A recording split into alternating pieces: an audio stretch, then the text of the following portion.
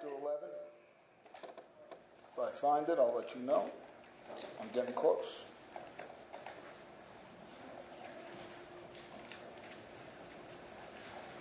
Starting in verse 1. Now the apostles and the brothers who were throughout Judah heard that the Gentiles also had received the word of God. So when Peter went up to Jerusalem, the circumcision party criticized him, saying, "You went to uncircumcised men and ate with them?" But Peter began to explain it to them in order. It was in the city of Joppa praying, and in a trance I saw a vision, something like a great sheet descending, being let down from heaven by its four corners. And it came down to me. Looking at it closely, I observed animals and beasts of prey and reptiles and birds of the air. And I heard a voice saying to me, "Rise, Peter, kill and eat." But I said, "By no means, Lord, for nothing common or unclean has ever entered my mouth." But the voice answered a second time from heaven, "What God has made clean, do not call common." This happened 3 times, and all was drawn up again into heaven. And behold, at that very moment 3 men arrived at the house in which we were, sent to me from Caesarea. And the Spirit told me to go with them, making no distinction. These 6 brothers also accompanied me, and we entered the man's house. And he told us how he had seen the angel stand in his house and say, "Send to Joppa and bring Simon, who is called Peter. He will declare to you a message by which you will be saved, you and your household." And as I began to speak, the Holy Spirit fell on them, just as on us at the beginning. And I remember the word of the Lord, how he said, "John baptized with water, but you will be baptized with the Holy Spirit." If then God gave the same gift to them as he gave to us when we believed in the Lord Jesus Christ, who was I that I could stand in God's way? When they heard these things, they fell silent, and they glorified God, saying, "Then to the Gentiles also God has granted repentance that leads to life." Let's pray. Father God, help us to do everything we can never to get in your way. Help us, Father, to recognize what you are granting in this world, Father God. The greatest of all gifts you could ever give a human being is to grant them repentance that leads to life. I thank you for 28 years ago when I walked into that church, not looking for you, God. You came looking for me, and on that day you granted me a repentant heart to look inside myself and say, I too am a sinner in need of a Savior. Father God, I thank you for granting repentance, Father God. Let us never take it for granted, that gift of repentance that you gave us, Father God. Let every man and woman in this church that can hear my voice and that can read the text recognize that the repentance they have has been granted to us all by free grace, Father. You're a wonderful and great God. I ask you to breathe upon the text, God. Somehow, some way, let me articulate the spiritual truths that are taking place here, Father God. Encourage our hearts today. In Jesus' name. Amen. God is granted. As we've been going through the book of Acts, chapter 10, now into 11, verses 1 to 18, as I said before, this has been one long play with 5 acts to it. We are now into the last act of this play. It ties everything up neatly in giving God all the glory. And that should be the end of everything. Giving God all the glory. The end of our life should give God all the glory. The end of our day should give God all the glory. At the end of a sermon, at the end of every sermon, God should get all the glory. At the end of singing, God should get all the glory. Whatever we do, even if we work, eat, drink, play, Paul says, whatever you do, do to what? Glory of God. If you and I do that, you will live an abundant life. Understand something. If we wake up to give God glory in every little thing we do, even to give someone a drink of water, Jesus says, "You've done it unto me." If we have that perception, that biblical, God-given perception on how to live life, you will live a full and abundant life. There is no reason to wake up and say, "Why am I here for?" When we do everything to the glory of God, we are sustained on the inside.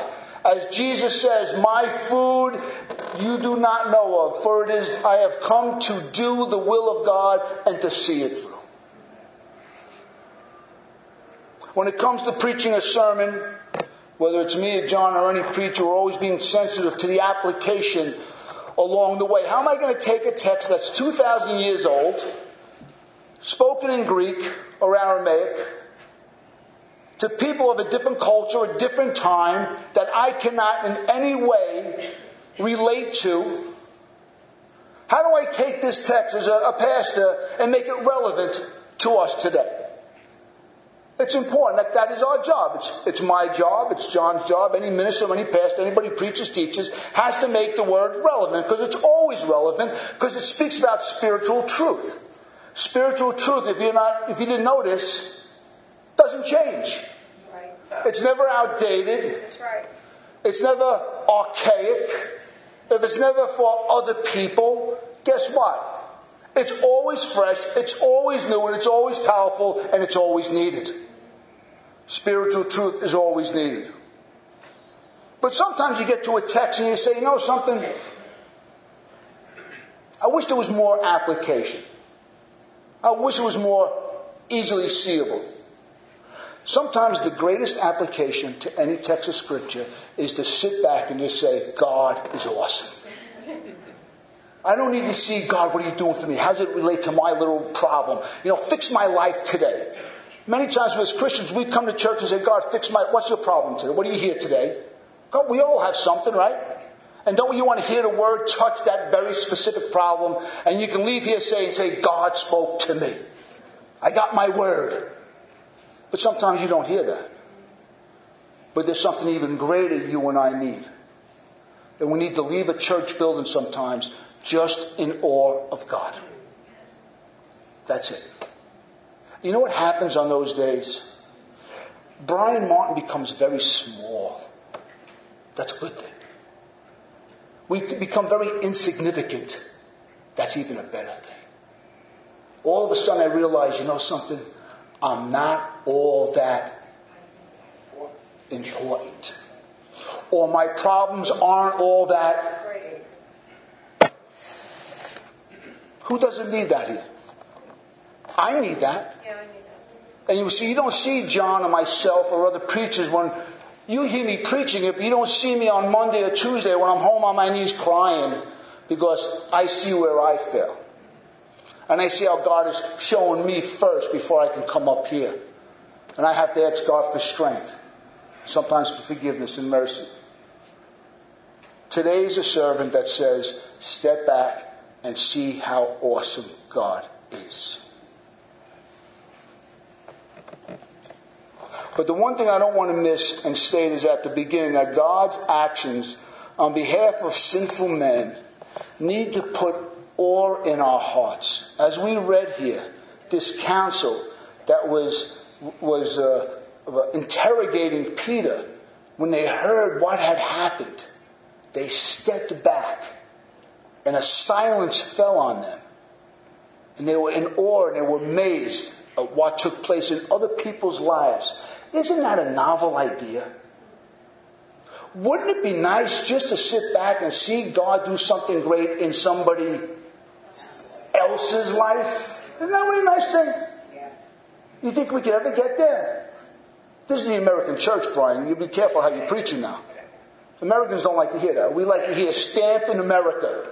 That means it's all about made in America. That's a sermon made in America.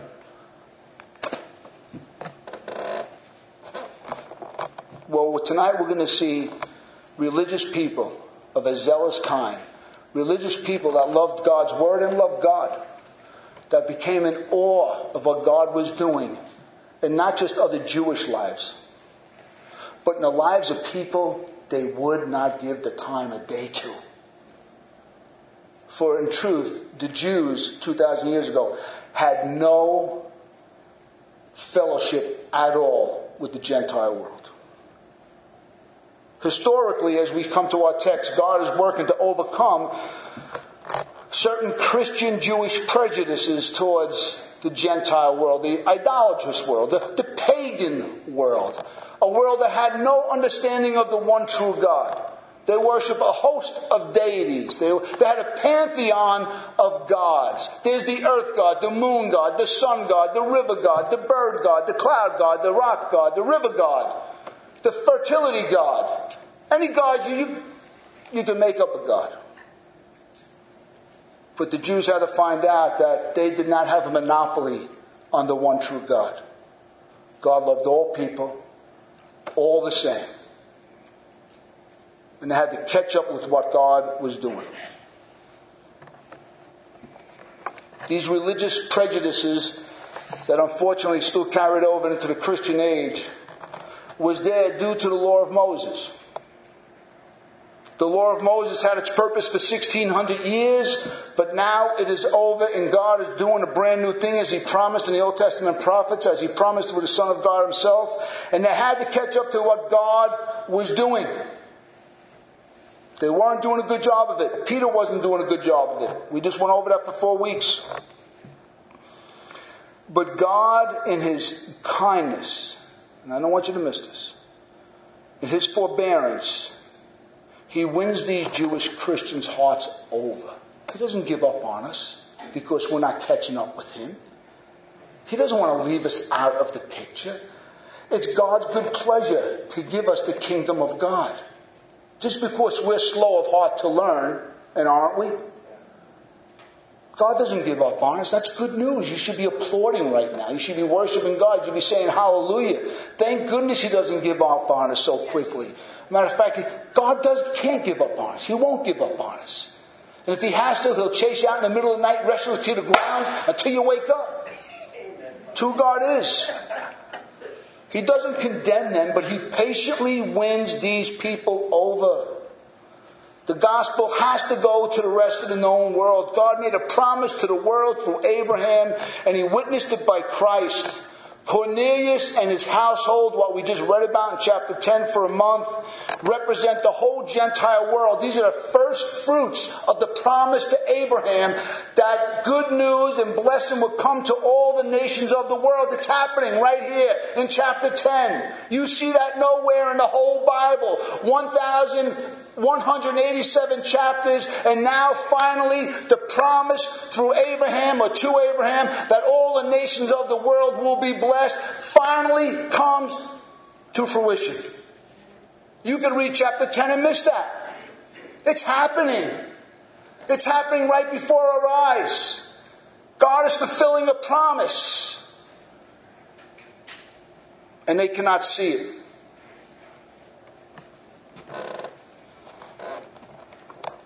And the way God orchestrates the whole thing is a testament to His sovereign power and wisdom to accomplish His plans. It reminds me of the story Jesus says, "My Father is at work always, and so am I." We get up, we go to work tomorrow. I'm sure you got your plans for the rest of the night. You got your dinner plans. You may be getting ready for work this week. You know what you're going to do Monday, Tuesday, Wednesday. You know what you're going to do next weekend. You're looking forward to your vacation. Guess what? You're looking forward to your retirement. You're saving up for something. Understand something. Sometimes it looks like God's doing nothing. Can I tell you, God is actively at work fulfilling His plans. And He allows us to see it and to rejoice in it.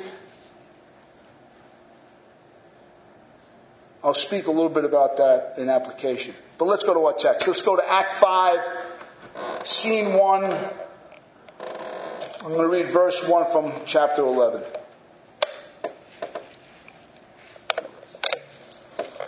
Now the apostles and the brothers who were throughout Judea heard that the Gentiles, the pagan world, has also received the Word of God.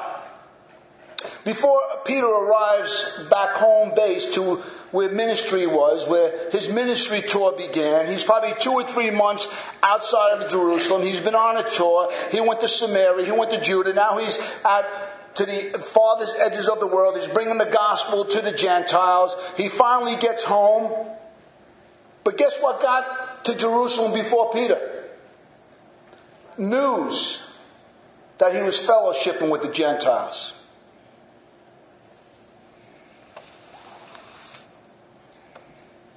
The great testimony that Jesus Christ is the Savior of the world has finally gone to the Gentiles. And it gets back to Jerusalem. Peter finally comes in after maybe 2, 3, 4 months, some scholars say.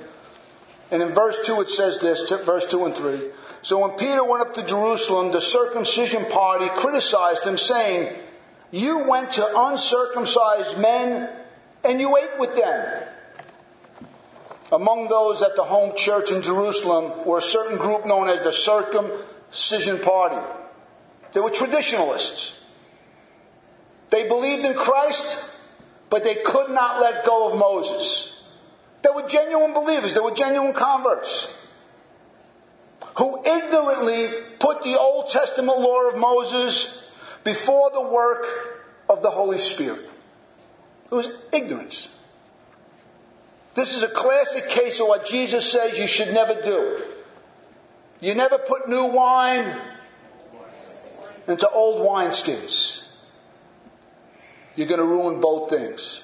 The Jews were trying to live in the Spirit with the new wine, in the full free work of Christ at the cross, and hang on to Moses at the same time.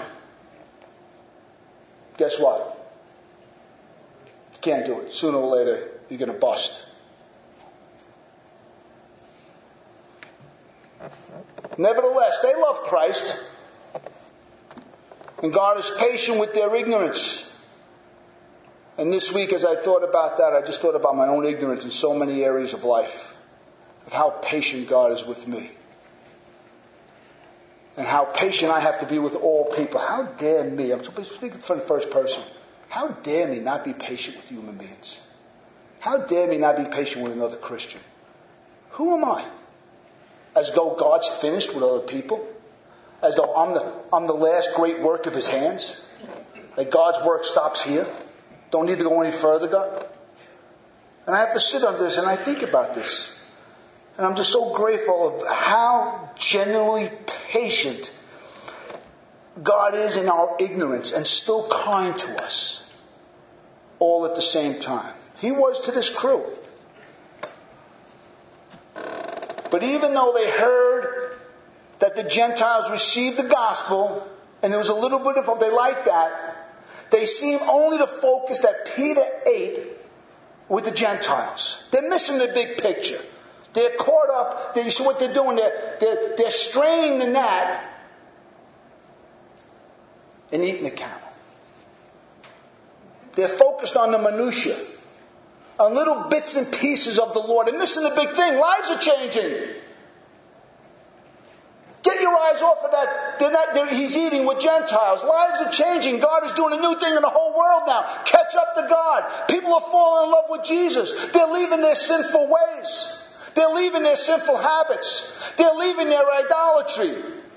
They're forsaking and renouncing all those other gods. Jehovah's on their mind. Jesus is on their hearts. Jesus is on their lips. Focus on that, but they can't. All they are is focused on Peter. We know they received the word. But we have this against you. You ate with Gentiles.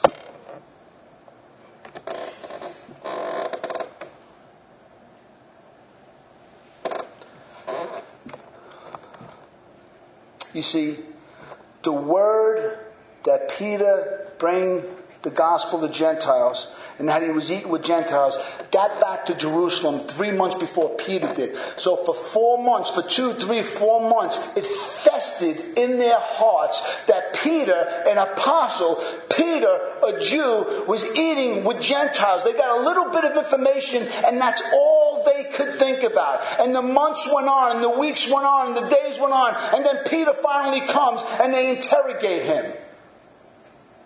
When you read it in the Greek tense, it's they interrogated Peter.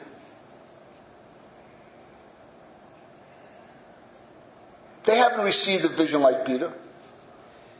That they were slow to learn from the Scriptures. God already said in the Scriptures that the Gentiles will be saved. They can't see it. They're so bent up on one small infraction. See, that's what legalists do. That's what a religious person can do. And if we're not careful, if we are just a sort of, how can you say, what have you done for me lately relationship, then what happens, all you can see are the infractions. Every little infraction. And you lose sight of the big picture of what God is doing. They lost sight of the big picture. They're caught up in one infraction. But Peter says this. He says this to their festering hearts, their suspicious hearts. Verse 4. But Peter began to explain it to them in order. So Peter begins to answer their inquiry with his vision. It seems they were familiar with certain bits of information. Never draw a conclusion on bits and pieces of what? They only got a little bit of the story and they drew a conclusion. But Peter now explains it to them from the horse's mouth.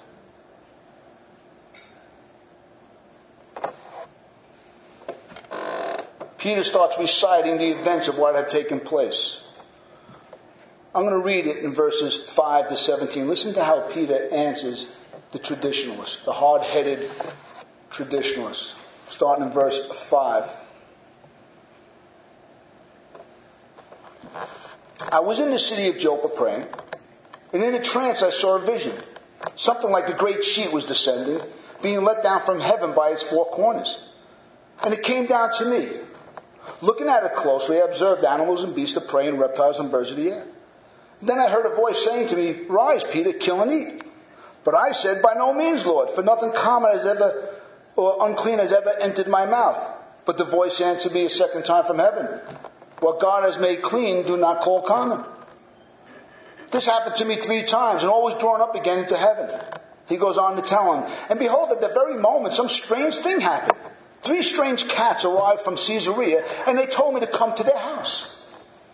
And the Spirit told me to go with them, because at that moment I wasn't going to go with them. I didn't know what the vision was. I had prejudice in my heart. I knew they were Gentiles. I wasn't going to go with them, but the Spirit told me to go. Making no distinction. The Spirit said, make no distinction. Yeah, they're not Jews. And they don't look like you. They don't smell like you. They don't dress like you. They don't eat like you. But you go with them. They're not of your nation. They're not of your kind. They're not of your kindred. But you go with them. So guess what he did? He went. And when I went there, he told us how he had seen an angel stand in his house and say, Send to Joppa and bring Simon, who is called Peter. He will declare to you a message by which you will be saved, you and your household.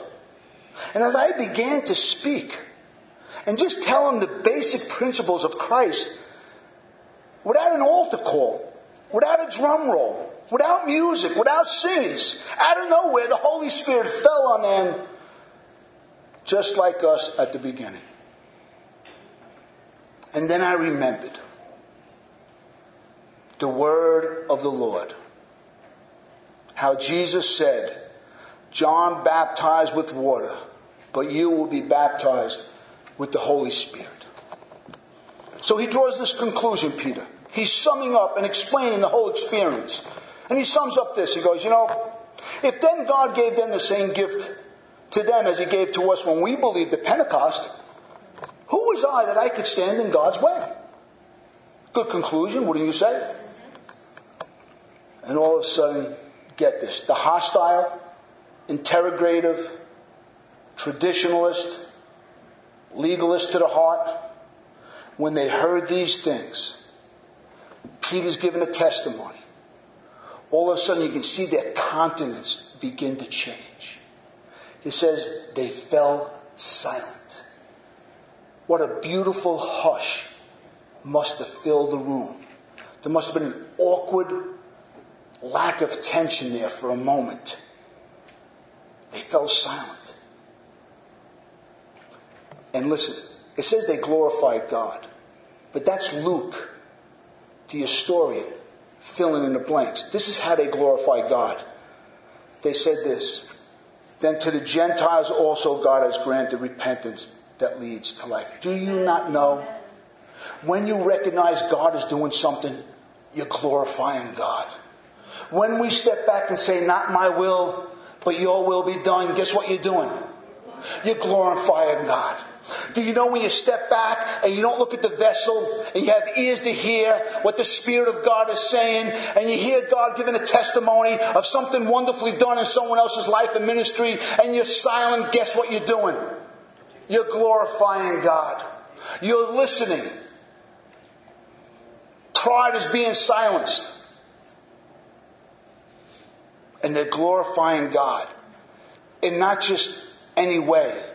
They recognize that God had granted a pagan, idolatrous, hedonistic, drunken, vile people. He's granted them the gift of repentance that leads to life.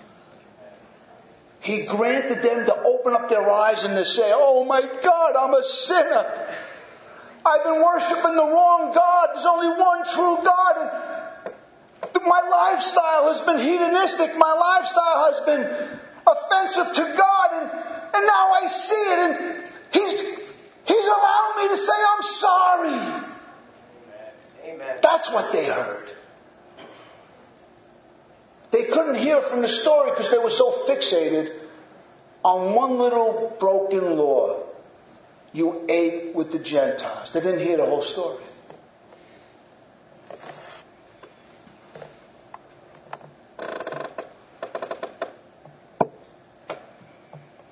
I'm going to move right into application.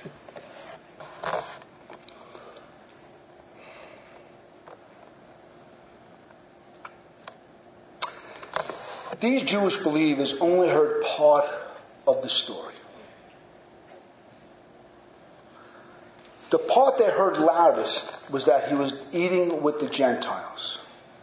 Though the text does not state how they heard it, how the information got back, or what spirit they said it in. But they could have been told negatively by others. They could have said, oh yeah, Peter preached the word and they received it, but he ate with the Gentiles. Accusatory. You know, please hear me loud and clear. Be careful when anybody's telling you information about somebody else. Be careful of it. You know, as a young believer, I had to learn that. And you know, and tell people, I don't want to hear that. You've got to stand up for your soul. And don't be contaminated by someone else's negative opinion about someone else. Especially another minister. Especially another ministry. As soon as someone starts speaking negatively about another minister or another ministry, right away, even if what they're saying is right, you're wrong. Are you with me? That's so common in the Christian church. Sometimes I got to say, you got to be kidding me. You see, they heard something. In any case, we need to be careful of hearing a negative opinion from other people about other ministers and other ministries. You've got to be very careful of that. Especially when you're only hearing a part of the story. Got to be careful of that. I have a good friend in the ministry. Good man of God. I trust a brother with my life. But there's another brother, the third party, who came to this brother, me, and said, by the way, so-and-so, my friend, did this. So, it wasn't moral sin, had nothing to do with morality. It was about ministering somewhere that probably, up to them, maybe it was a bad choice, but it wasn't sin. And I said, all right, let me look into it. And I looked into it, and my friend said, you know something? It was a bad judgment call. I wish I didn't do it, and I'll never do it again. Case closed. I went back to the first brother. I said, you know something? This is what happened. He goes, nah, I don't believe it. I said, no, but I spoke to him. I said, You see, he had a preconceived idea. He heard something negative. He saw something negative. And for whatever reason, he didn't want to listen to sound pastoral reasoning. We have to be careful of that at all times. 2. This leads to the second application. It closely follows. Verse 3, he says, you went to uncircumcised men and you ate with them. Preconceived ideas are deadly to church life. Deadly. Jesus tells us, if you got something against a brother or a brother has something to you, go tell the brother or go tell the sister. Don't even tell the leadership. Don't tell the elder. Don't tell the pastor. Don't tell people at the coffee shop. You go and you speak to a brother or to a sister. If the person doesn't hear you, then you bring a couple of witnesses. And if they don't hear you then you bring it before the whole church. There's a proper protocol in Christianity of dealing with our pet peeves and our dirty laundry and our inner attitudes. There's a proper protocol because this stuff is deadly to the church. It's deadly. Deadly to friendships. Deadly to the bowling team, to the baseball team, the hockey team, whatever, it makes no difference. Wherever groups of people congregate together, this kind of stuff is poison.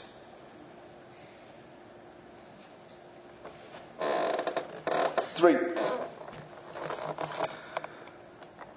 When leaders are doing something that could be taken wrong, wisdom says, take witnesses. You see, when Peter was called to go into a Jewish home and to fellowship with them, guess what he did? He brought 6 Jewish converts, 6 Jewish brothers, Christian brothers with him. He knew this could be sort of an awkward ministry going on over here. And how we have to be very, very careful on how we do things. How things can be perceived from the outside world. When I counsel a woman in the back, I always have a brother outside the door all the time. Because you just don't do that. You don't put the woman in an awkward position. You don't put the pastor in an awkward position. And you don't put the church in an awkward position. There's a proper protocol on how you do ministry.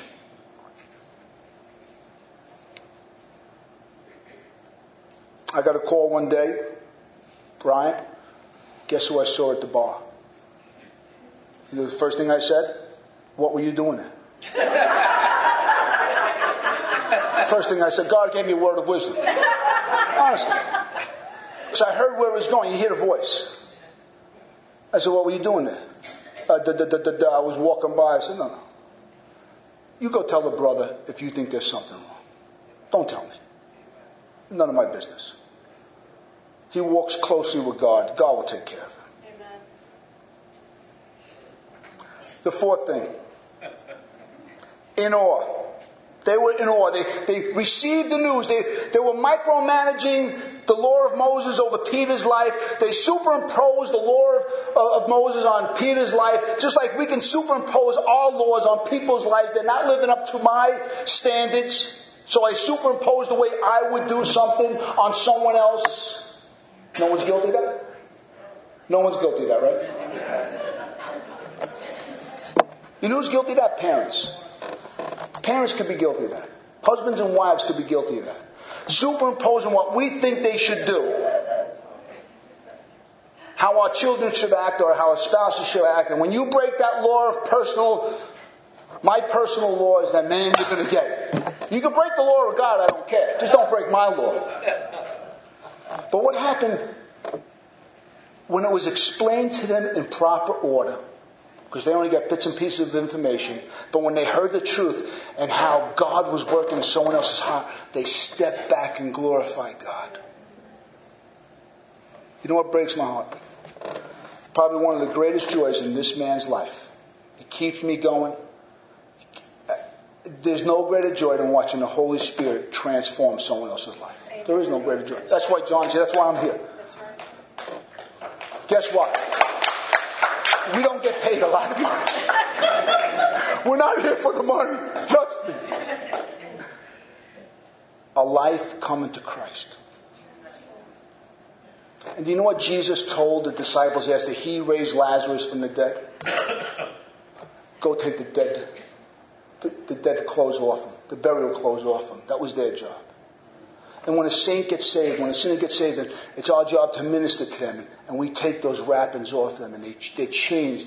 They start to dress different and look different and talk different. And the world starts to grow, as we sung, strangely dim. And all of a sudden you hear these new convictions, and they're living a different life. Not because you told them to, not because this is the new law, you got to live this way. No, you just feed them Christ. You slowly feed them Christ. And you pray with them, and you mourn with them, and you cry with them, and you laugh with them. And over the period of months and years, guess what?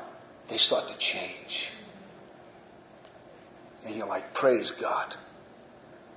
You know something? Few Christians enjoy that.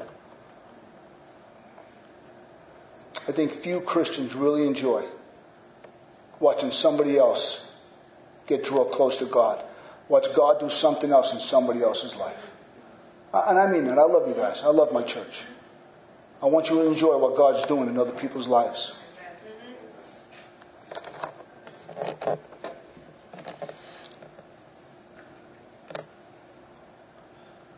I got to brag on God.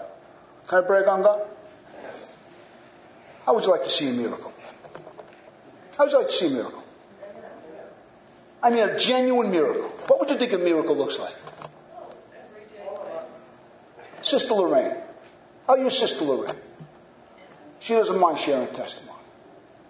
5 years ago, came into this building, strung out, on drugs, looking for the AA meeting. She never made it to the AA meeting. She came here. Never picked up a drug again. Because she heard the word of God. But people will walk right by her and not see the miracle. People won't spend 2 minutes with her to find out who she is, what God has done. That you're my sister now in Christ. Tell me, what was it like? How do we do that? How do we walk by each other? How do we walk by... This room is represented with miracle after miracle after miracle. Listen to this. Have coffee with somebody. Ask them, how did you come to Christ? Enjoy the work of God in someone else's life. Please wake up from your slumber. Please hear the pastor's heart. Wake up from your slumber and watch what God is doing in other people's lives. Guess what? I'll get a little therapeutic now. I hate getting therapeutic. But your life will be better. Fifth one. The whole inquiry stopped when Peter quoted Jesus. Once Peter quoted Jesus clearly and explained, then I remembered what the Lord said. John baptized with water, but I'll baptize with the Holy Spirit and fire. Do you know how unnerving it is to me when I'm speaking to somebody and something clears up and you bring them to the text of Scripture that explains everything and they still won't listen? What do you do to a Christian that does not want to hear what Jesus has to say about the life? What do you do? Once you come to a text in your own life and it says, Jesus says, guess what? It's it. Stop questioning, stop rationalizing, stop justifying. Jesus says. To the Christian, there is no higher authority than the Bible, of course. But specifically, Jesus said. And then there's this personal revelation that I love. Peter sums the whole thing up. Who am I to stand in God's way? I didn't want to go there.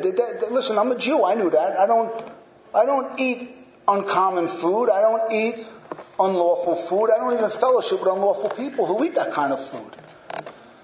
Who am I to get in the way of God? You know something? You know how careful we have to be of ever hindering a believer's life? We have to be so careful on how we speak to another believer, how we live in the presence of another believer. The last thing we want to do, as Paul says, is cause the weaker brother to stumble. To hinder the work of God in someone else's life. You and I should be nothing but encouraging to each other.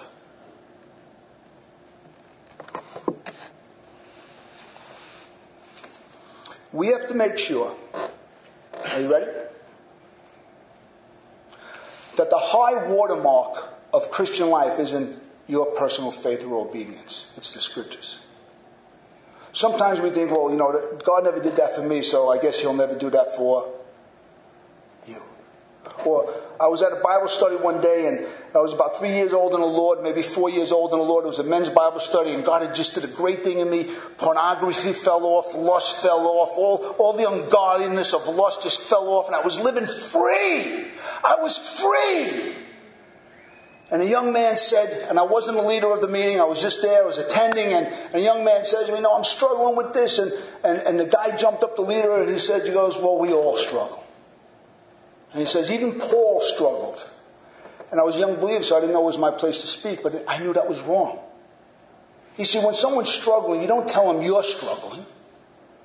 And you don't tell them Paul was struggling. You point them to Jesus, and He's your salvation. You see what He did that day? He hindered that young man. That young man was saying, well, I guess I just have to live with this yoke of slavery all my life. It's like going to an AA meeting and no one's sober. They're all drinking. You're there. I heard there's sober people here and they're having a keg party. And you come to the church and I want to get over the lust of the flesh. I don't like what I'm doing. I don't like what I'm thinking. I don't like what I'm looking at. And someone tells you, well, guess what? We're all struggling. No, that doesn't help the sinner. They need to hear there's life in Christ. Even if you don't have it at that moment, tell them about Jesus, not about your failure. Don't tell them Paul failed. That left such a deep mark in me that day. And there's a good chance that I had to go through that so I can preach the way I'm preaching on that subject now. We need to be careful, because if I haven't grown in one area of my life, that I don't subject somebody else to it.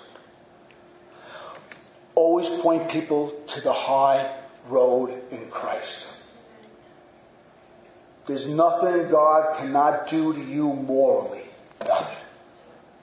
At all. You can stay abstinent, joyfully virtuous, until God gives you a wife, or until God gives you a husband. And it can take a year or a decade, but God can make you one happy new creation in Christ. Don't listen to the culture. Don't listen to other people. Don't listen to how other people dealt with it. Get away from them. Don't want to listen to it. Listen to what the Scripture says. You can do all things through Christ who's in you. Don't stand in other people's way. We got to be careful. When I see limitations in my own life and limitations in my own faith, that I don't subject other people to that. Because I myself haven't experienced it. If it's in the Bible, it's for all of us. That make sense? Yes. Last one.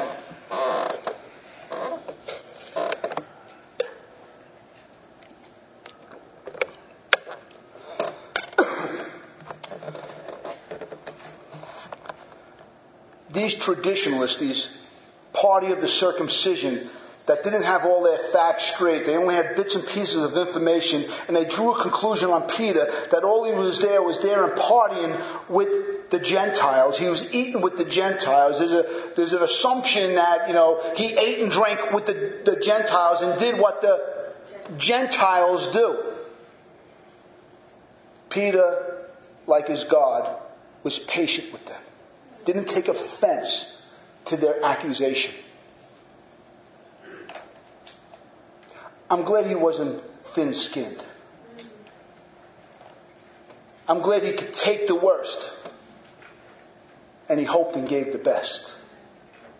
He didn't say, how dare you talk? I'm an apostle. I walked on water. I saw I healed the dead with my shadow. He could have said, didn't you read chapter 2? Don't you know what happened a couple of years ago? He didn't call upon his credentials. He didn't get super sensitive. He didn't get defensive. He gently told them the truth in love. And they received it. Too many times, I'll close with this. Doctrinal differences between Christians, and then the wars begin.